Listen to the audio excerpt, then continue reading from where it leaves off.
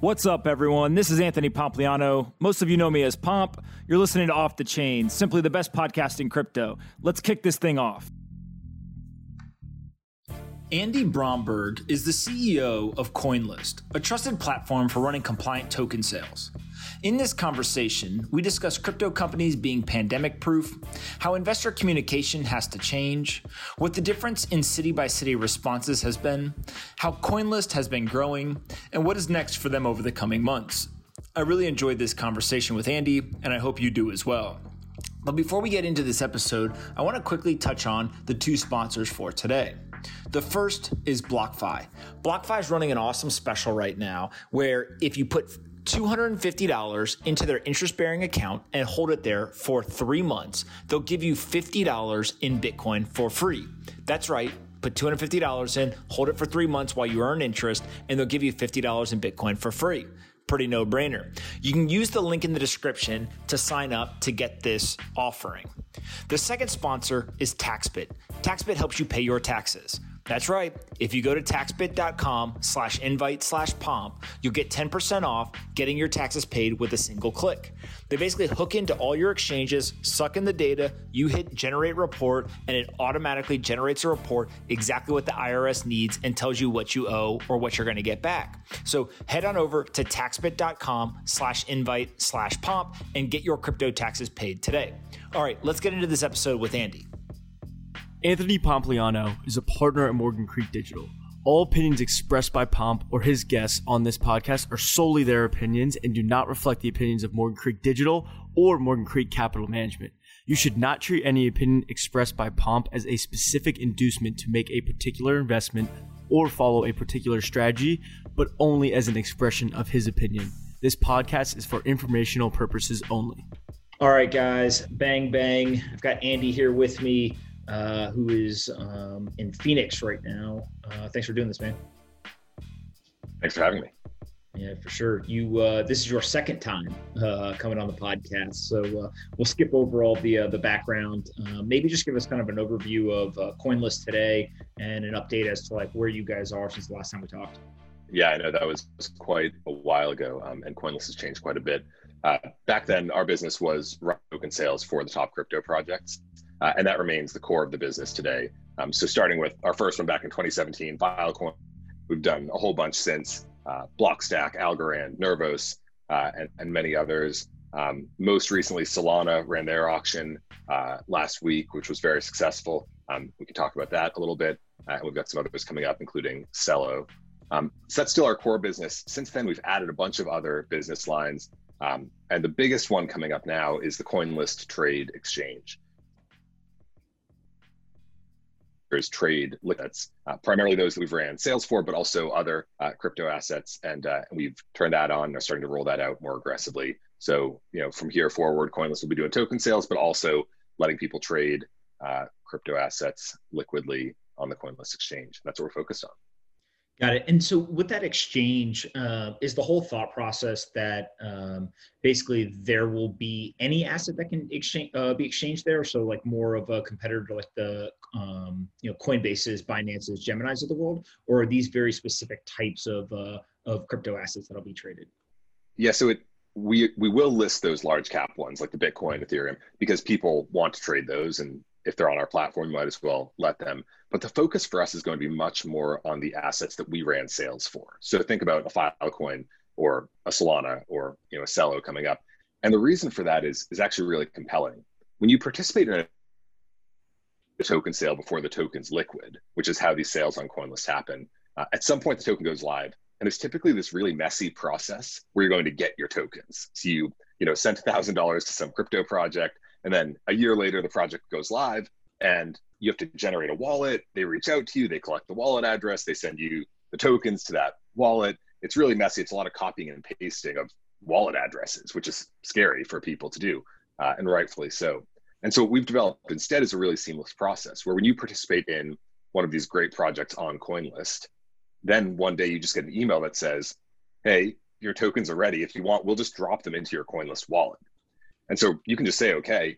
And then one day you'll get an email that says, hey, your 100 Filecoin tokens are now in your CoinList account. Just log in with the same username and password you used when you bought them.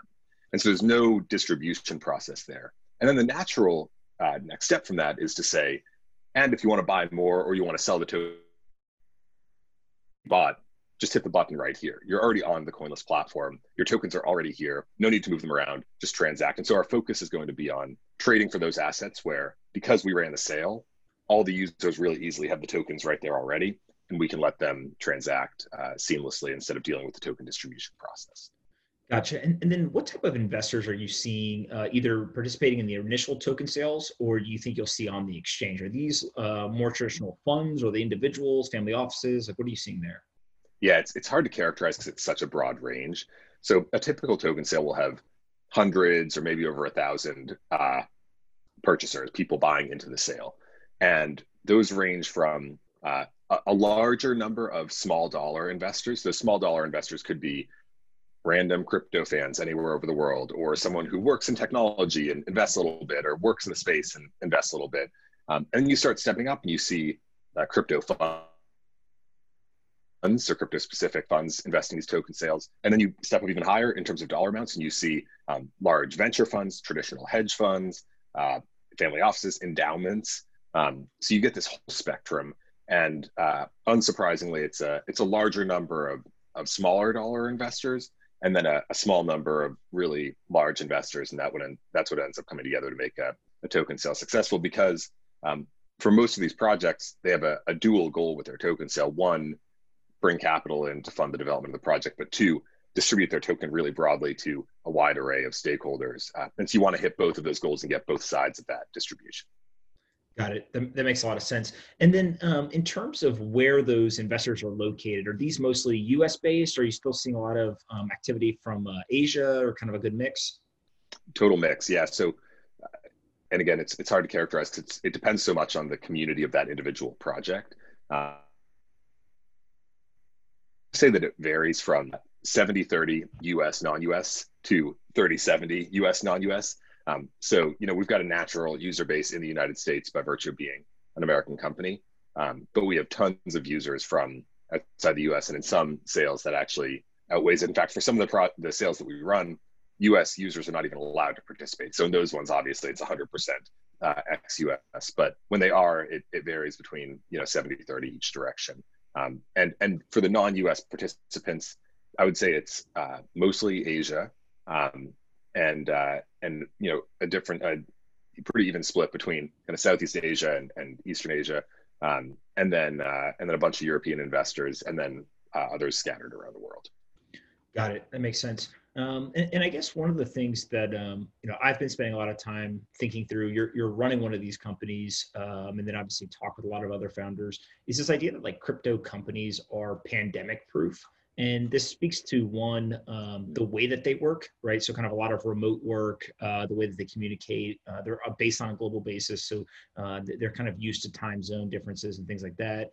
But then also in times of global instability, there tends to be a lot more activity and interest in crypto and kind of digital assets in general. And so those companies are benefiting from the uncertainty as well. Or, one, are you seeing that? And two, maybe elaborate a little bit on kind of like how you view the idea of like pandemic proof companies. Yeah, I am absolutely seeing that. And I would actually take it a step further and think about it first from almost a philosophical lens, that people building crypto companies, working in crypto companies, supporting this crypto movement are proponents of decentralization. I mean, that's what this is all about here. And you can talk about that in very practical terms, but I actually think it starts with epiphany that people have when they start to get interested in this space, which is the value of decentralization. Decentralization is a paradigm for everything, that perhaps some systems can be more effective when they are decentralized, when they're distributed, when they work by encouraging collaboration of a disparate set of entities instead of mandating it from a central authority. And so I think a lot of people in crypto, that switch has flipped, and they've said, I am pro-decentralization. I believe in the power of a decentralized set of incentives to drive great performance. We've seen that with Bitcoin. We've seen that with other crypto assets. And so that then becomes a mentality. And what that then leads to is all these practical effects. These effects like being really comfortable with remote work or a partially remote team, being really comfortable with instability happening in certain parts of a sector and not letting that disturb the whole balance of it. And so I think it starts with that mentality, but then absolutely on a practical level, a lot of crypto teams are distributed, even if your team itself is not distributed. So CoinList is typically based between San Francisco and New York. We've got offices in both places. Everyone we work with is all over the world. We work with issuers and investors that are all over the entire globe.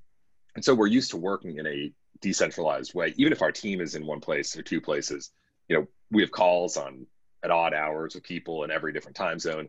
We're used to that paradigm. And so that certainly is true. And then I would agree. I think a lot of the benefit, and we can talk more about this too, a lot of the benefit that we've been pitched for crypto and that we pitch for crypto is benefits in time of instability, that it can function as this transnational, safe from issues in any single place, sort of asset base and technology. And so I think that the people that are in crypto, the users, the investors, community members, prepared for these times of instability, and in fact see it as an opportunity, and a chance to really demonstrate what crypto is good for. So it does feel like both crypto companies on a very practical level are pandemic proof or pandemic resistant, but also the industry as a whole, and what we're working on feels pandemic resistant as well. Yeah. Has anything changed for you guys in how you're actually kind of operating internally? Anything you guys have done differently because of this?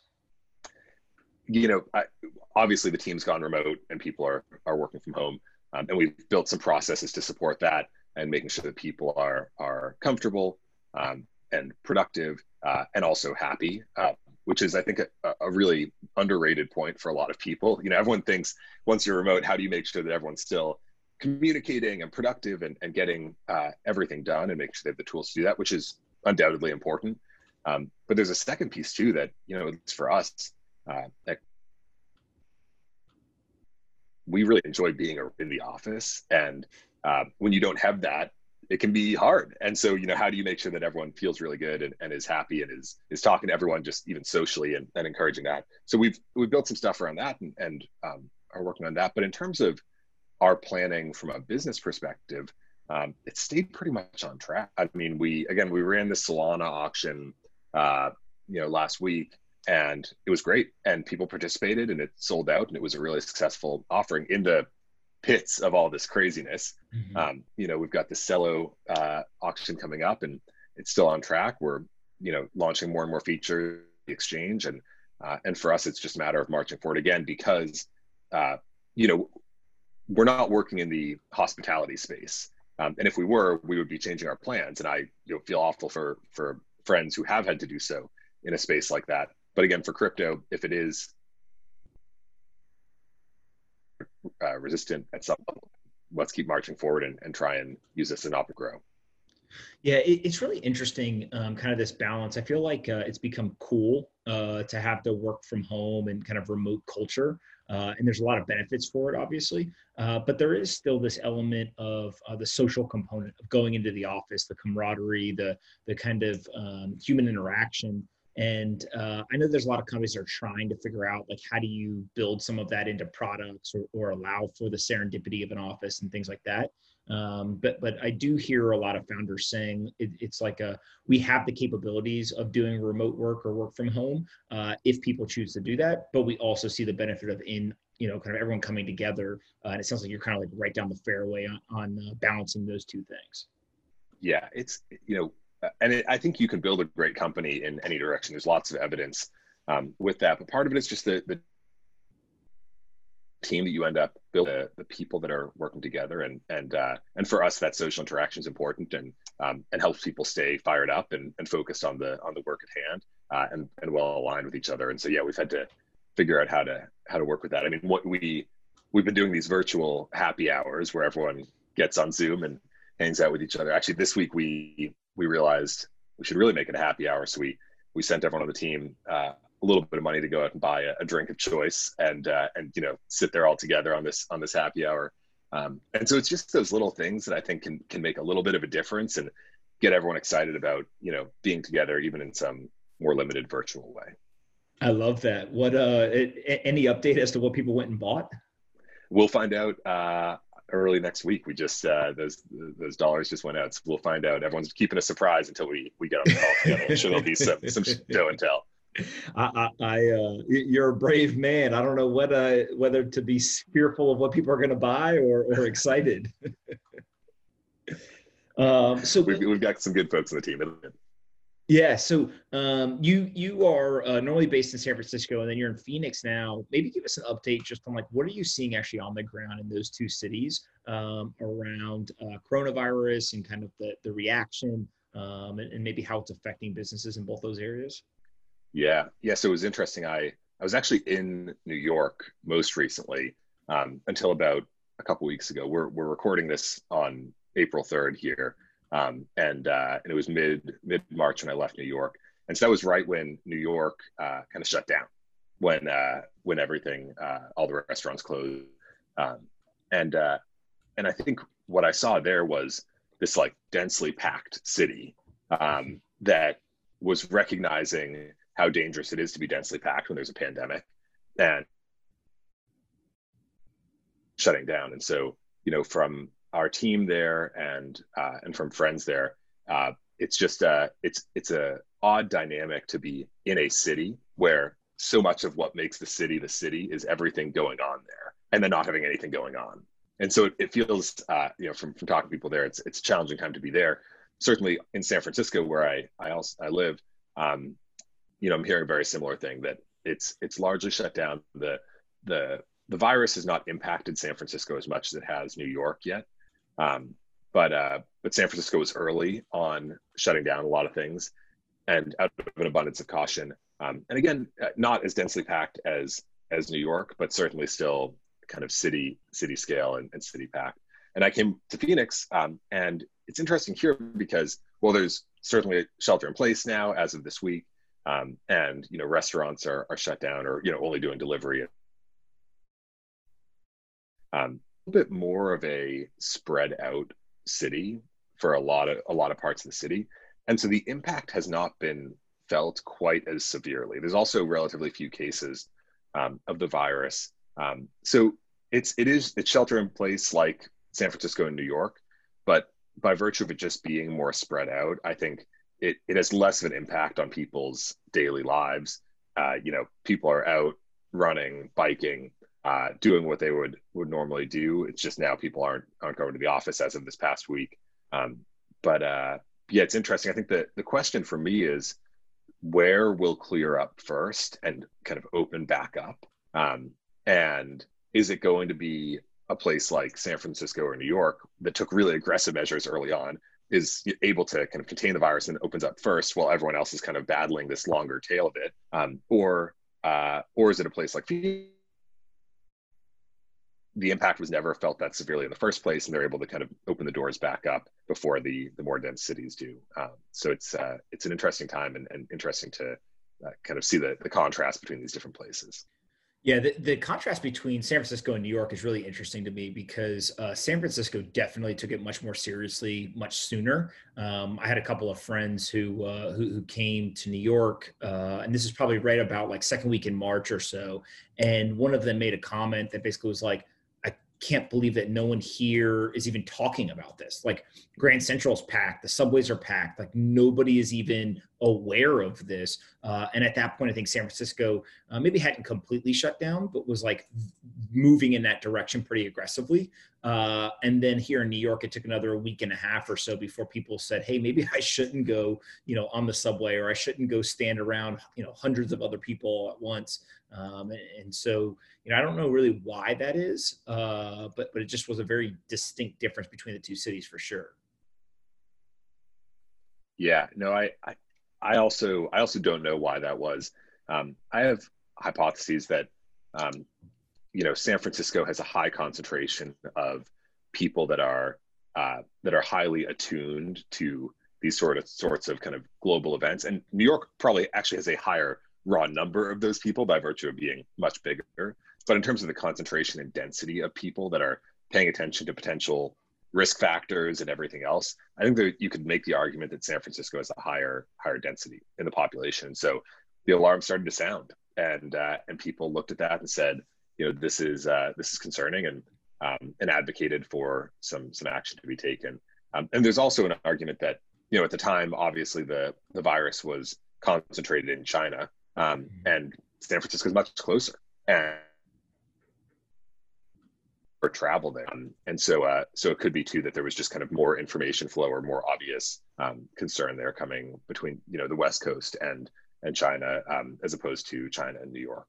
Yeah, there's a component. One of Plaintiff's friends jokingly said, "Coronavirus, I ride the J train every day. Like, if I'm not getting that," and you know, there's a kind of truth in every good joke, which essentially is saying, look, you know, New Yorkers, I think in general, kind of take this approach of like, "Nah, it ain't killed me yet, and so you know, it's not going to happen now." Which in the face of a pandemic, it ends up being ignorance, right? But I think that's just a mentality difference, just as much as it was kind of an information flow as well. Yeah. And so, what's been the impact on like the fundraising environment for you guys, communication with investors? Like anytime you get in these, like, I was call kind of a time of uncertainty, I think a lot of things change and people focus on, you know, are you physically going to the office or are you not? But it's also the way that you communicate with your customers, with the investors for you guys, both in the company and then also investors in the projects that you guys are helping fundraise for. Like, how's all of that changed?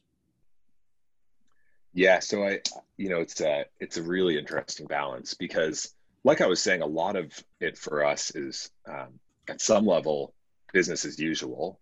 Let's keep running these sales. Let's keep rolling out this exchange. Let's keep marketing.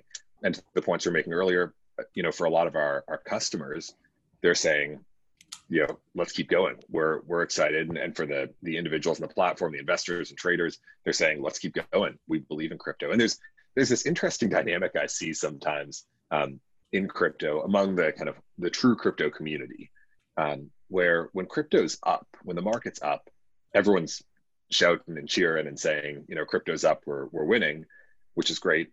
And then when the market's down,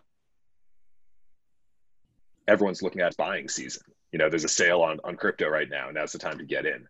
And, you know, I think this is kind of a unique attribute of crypto as an asset class because so many of the people in the community are such idealists with such a long view of the space. It almost doesn't matter what's happening at the, you know, in price levels. They're just going to have a different positive reaction. Either it's up, we're winning, or it's down, it's buying season. It's time, you know, time to get in at a discount. And we're definitely seeing that from, you know, users on our platform that they just see this as a chance to get in when everyone else is dismissing the space. And I think you're certainly seeing that in the markets too, that after the big drop a few weeks ago in crypto prices, it's up. It's been kind of steadily rising, despite, you know, all the chaos in the world, or perhaps because of all the chaos in the world. And so, you know, for us, a lot of it's business as usual. So when we think about communicating with investors or fundraising, you know, we don't have any plans to fundraise imminently. We're fortunate to, you know, be doing well in business and be running these sales and generating revenue. And we raised a great round last year, led by Polychain with Jack Dorsey and Collaborative Fund and a bunch of other people. And so we're in a good position. But the question, I think, when you're talking to investors that you already have in your company or the board is, okay, well, what's the downside scenario here? How bad could this be? And, you know, because the assumption is if things are kind of neutral or good, then you're in good shape, obviously. But what's the worst case scenario? If this pandemic lasts a really long time, if it outlasts people's optimism about the space and willingness to believe in crypto as a hedge against this, if it really crushes the global economy at a level where crypto is just inevitably impacted as yet another asset, what happens then? And I think our view there is you got to be careful. You know, in times like these, you don't want to be overspending. You don't want to be kind of burning cash left and right. But at the same time, you do want to be seizing opportunities that are in front of you. And I think, you know, 3-6 months down the road, we'll have a much more clear picture of where this is going and what's going to happen. Just where data is helpful. You know, it feels like it's been years since this pandemic started, but you know, we're talking about a couple months here, really, in the kind of United States and in the public eye.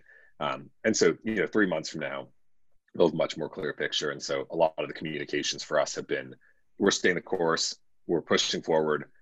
Let's figure out what we need to do to prepare for the worst case scenario here, and make sure that that doesn't cause issues. Yeah, it is. It's one of these weird things. I was talking to somebody about it from a small business perspective, right? So let's say you're that local restaurant and the pandemic happens, there's a government mandated shutdown. And if you're that small business owner and they said, hey, it's a 2-week shutdown, you would make an analysis. Okay, how much cash do I have? What's my, cost? Could I survive for 2 weeks, continue to pay my staff? Obviously, we're going to open up in 2 weeks. And you could kind of make some educated decisions based on parameters that they gave you. What instead is happening is basically shut down your business and we don't know when it's going to open back up. And that's a whole different ballgame, because now there's no kind of true analysis of how much capital do I have, what my costs are, and if I ever will open back up, right? Because there's a lot of businesses that basically just going to run out of money, even if they fire 80% of their staff, et cetera. And so for you guys, obviously being a technology company that isn't, kind of susceptible to being shut down like those restaurants and other small businesses are, how have you thought about kind of the strength of the balance sheet, and kind of, are you preparing for kind of 6 months of this, 18 months of this, and just kind of talk me through the logic and the frameworks that you've used to kind of think through that? Yeah, well, I'd actually point out one more big difference between a business like a restaurant and a business like a startup like us is cash on hand. So I saw a chart the other day about the average cash on hand, like how many days of operating expenses do different businesses and industries have. And it did not list tech startups, but it listed a whole bunch of more traditional businesses. And they ranged from, I think restaurants were under a month of operating expenses on hand on average. And the highest listed was like 46 days. I think it was real estate businesses have like on average 40 days of cash on hand. For all of these businesses, their cash on hand is, between, let's call it 10 days and 2 months generously. And that's just because of how these businesses work. They're cash flow businesses. So every month they're planning to make a little more than they spend, and keep going. But they've got ongoing costs, even when they're shut down, like rent and other costs, and dwindles really quickly. And startups, on the other hand, venture funded startups, I should say, carry with them a default assumption of having a lot of cash on hand, because the assumption for venture funded startups is that most of them mostly lose money for a long time until maybe at some point they start making money. And I would say usually that's a curse, right? Usually most startups are burning money every month, burning, and then every year they have to go and raise again and stock up the war chest and then keep going. But in this case, it's official model. This rep that wasn't very close to dying has 6, 12, 18, 24 months of runway in the bank, because that's what they have to do anyway. And in this case, that's, it makes it less of a day-to-day decision where, a matter of 7 days makes an enormous difference, because you probably have 6 to 18 to 24 months of cash in the bank. Whereas for a restaurant, obviously 7 days, if you've got 15 in the bank is a life-changing amount. So that's one dynamic. For us, again, I think it's about preparing for the downside. We're in a comfortable cash position. We weren't going to raise anytime soon, and our view, like I said, is let's keep expenses down. Let's not start ramping up spending really aggressively in these next few months. Keep expenses down, and then in the next 3 months, reevaluate. Okay, where are we at right now? How long do we think this will last? Once this kind of initial shock dies down, does it look like we're in this for 18 months? In which case, what do we have to do? We have to go a little more money to make sure that we've got 24 or 30 months of runway if we think we're going to be in a real global recession for 18 months. How do we address that? But for the time being, we're looking at it and we're saying, this feels like a manageable position for us. And there's also, government assistance that startups can theoretically apply for, assuming it all gets sorted out, where you might get another month or two of of runway by virtue of these government loans as they get processed. So that's another angle too. But yeah, for us, don't ramp up spending. Let's check in a couple months and see where we're at and push forward from there. Yeah, it's really interesting too, I think, because the dynamic you described about like startups are kind of already in the mindset of like, we need runway because we either don't have revenue or we're losing money. And what I've seen a lot of them do, I felt like there was 1 week there where everyone turned around to every service provider they said, and they were just like, give us a discount, right? Yeah, and that right. was for everything from rent to legal fees. I mean, just everything. And it was almost like there was this playbook that venture investors kind of knew. They shared that information with the founders, and then founders went and executed on it. How has the communication with investors been? And kind of, are there specific lessons that you've learned? And you don't have to name who the investor is, but just things that they've been able to kind of share with you that you think other founders would benefit from understanding as you kind of continue going through this? Yeah, I mean, the most obvious one, and I say obvious, but it's also something that I think people need to be reminded of in the startup community often, and investors sometimes say like, wow, yeah, is don't die, right? This is like, the most blindingly obvious piece of advice out there, but it's almost like people forget sometimes that startups are expected to be a windy, bumpy path. Exactly what you're doing today is probably not exactly what you'll be doing in 5 years. And if you're around in 5 or 10 years, it means you figured out something that works. So odds are what you need to do is stay alive, keep pushing forward, maintain your advantages, and not die. And I think, it's easy to say, go, growth at all costs. Startups are all about growth, which is all true. But the thing that kills startups is running out of, and really nothing else. And so I do think that's just an important thing to remember. On the more tactical level, there's all sorts of things you can do if you're in a mission. You're seeing teams do this right now. Obviously, there've been some layoffs, which is really sad. I was talking to someone the other day who was talking about how they've encouraged people to offer kind of salary for equity swaps. So, can you let people take a reduction in salary and save some burn and, reward them with upside instead? And if you're in a position where you need to cut burn, that makes a ton of sense too. People are getting really creative. And at the same time, we've seen this before, like, Sequoia sent out that letter a month ago or whenever that was, saying, prepare for the worst. And, everyone should read that, and should also go back and read the letter they sent in 2008 when that was happening, and think about those considerations. So so much of it depends on where the startup is and cash position is and what the market position is, what market you're in, whether you're in a pandemic resistant one like crypto, or you're a not pandemic resistant one like the hospitality tech space. And all that matters. But number one, first and foremost, for all companies, do not die. Yeah, it's crazy how the simplest advice is actually the most important. And to your point, people kind of lose sight of that. It also brings the question, did corporate executives forget that, right? When you kind of look, my favorite example is obviously the airlines, where they've spent like 96% of free cash flow, which is a way to return value back to shareholders. But if you end up dying at the end of all of that, then you kind of violated rule number one. And so all that shareholder value, you basically wipe it all out at the end. Seems like it's kind of a cliff that you're just accelerating towards to some degree. Yeah, I mean, I have a lot of thoughts on the airlines. I think it's an issue of incentives, right? So first of all, there is an effective that a belief that maybe no matter how badly they mess up, they will not be dead because they will be saved, right?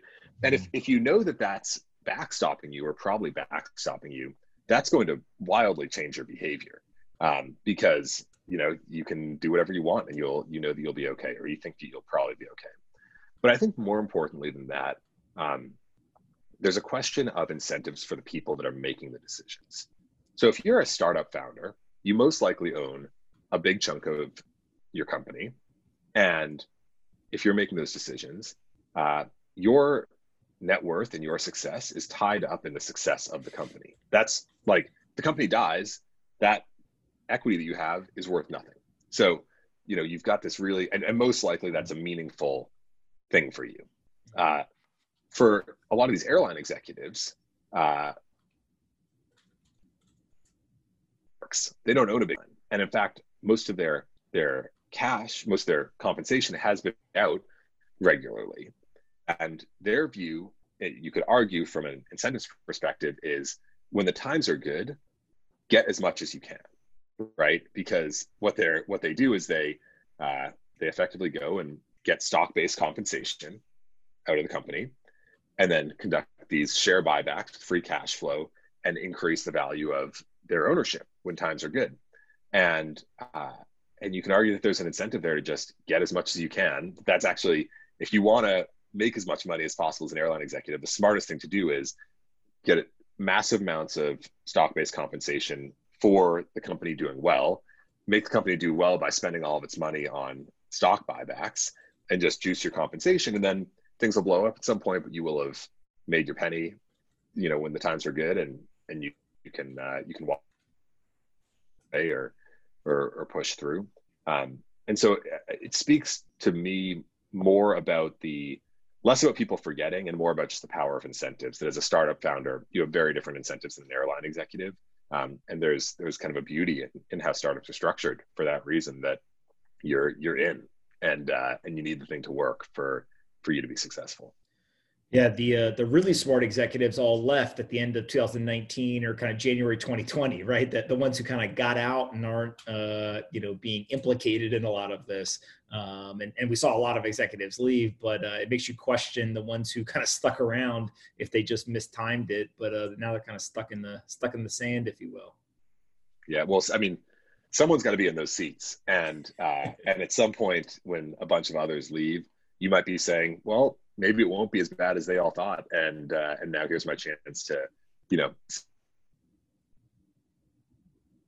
they may have gotten it wrong. For sure. So what's at CoinList? What's your pitch to projects as they're looking to fundraise and stuff? Kind of what's the pitch now? And for all the ones that are listening, what can you kind of explain to them? Yeah, the pitch at a very high level is very simple. CoinList is where the best projects run their token sales. And why do they do that? Because one, we do a really good job for them, and we handle all of the work that we do really, really well. Two, we do a lot of work. We've built up a ton of systems over the past 2.5 years to support a successful token sale. And we've got a big community of people on the platform that see CoinList as a really trusted place, and a place where the best projects run their token sales. And so all of those factors together increase the success of an already great project that is trying to run an effective sale. Some of the stuff that we do for them includes obviously handling compliance, due diligence on the investors. So KYC, AML, accreditation. We built out these incredibly robust systems to support people all over the world and go through those processes. We help sometimes with marketing for certain sales, and are able to help bring our community to bear to support the project. And that's really exciting. We help with analytics on the investors coming in, and reporting of what's going on and who's coming in, and how to reach out to those people, how to increase the success of the offering. We help with the distribution and getting the tokens out to those purchasers at the end of the day. And so for us, it's a really full stack approach. We want to abstract away all the stuff that teams shouldn't be spending their time on, because they're only going to do this once or twice, and do it for them, and let them focus on building a great community and building a great project and a great go-to-market strategy. For us, every great project that works with us and that we're fortunate to partner with makes the pitch even stronger for the next one. And we see that over and over again. So teams usually come to us and they say, we're interested, how can we work together? And if they're great, we get really fired up, and we do everything in our power to make them successful, both in the scope of those services that I was just talking about, but also informally figuring out ways to help them and pour more gas in the fire. Got it. And are there specific types of projects that you feel like are best positioned to leverage what you guys have built? Or is there anything specific in the like criteria you look for, or just structure or anything like that? We're pretty flexible. I think the biggest piece that ends up disqualifying projects from working with us, if they otherwise have a great team and an interesting product and a strong go-to-market and all of that, is if we don't see the case for them needing to have a token. And those are kind of the toughest conversations, where when we sit down with a team, they're, again, fantastic team, great go-to-market, really compelling product, like all these signs are pointing in the right direction. And we look and we just say, we just don't think this needs a token. And we think it could be done much more effectively without a token, because we don't think every company and every single application does need its own token.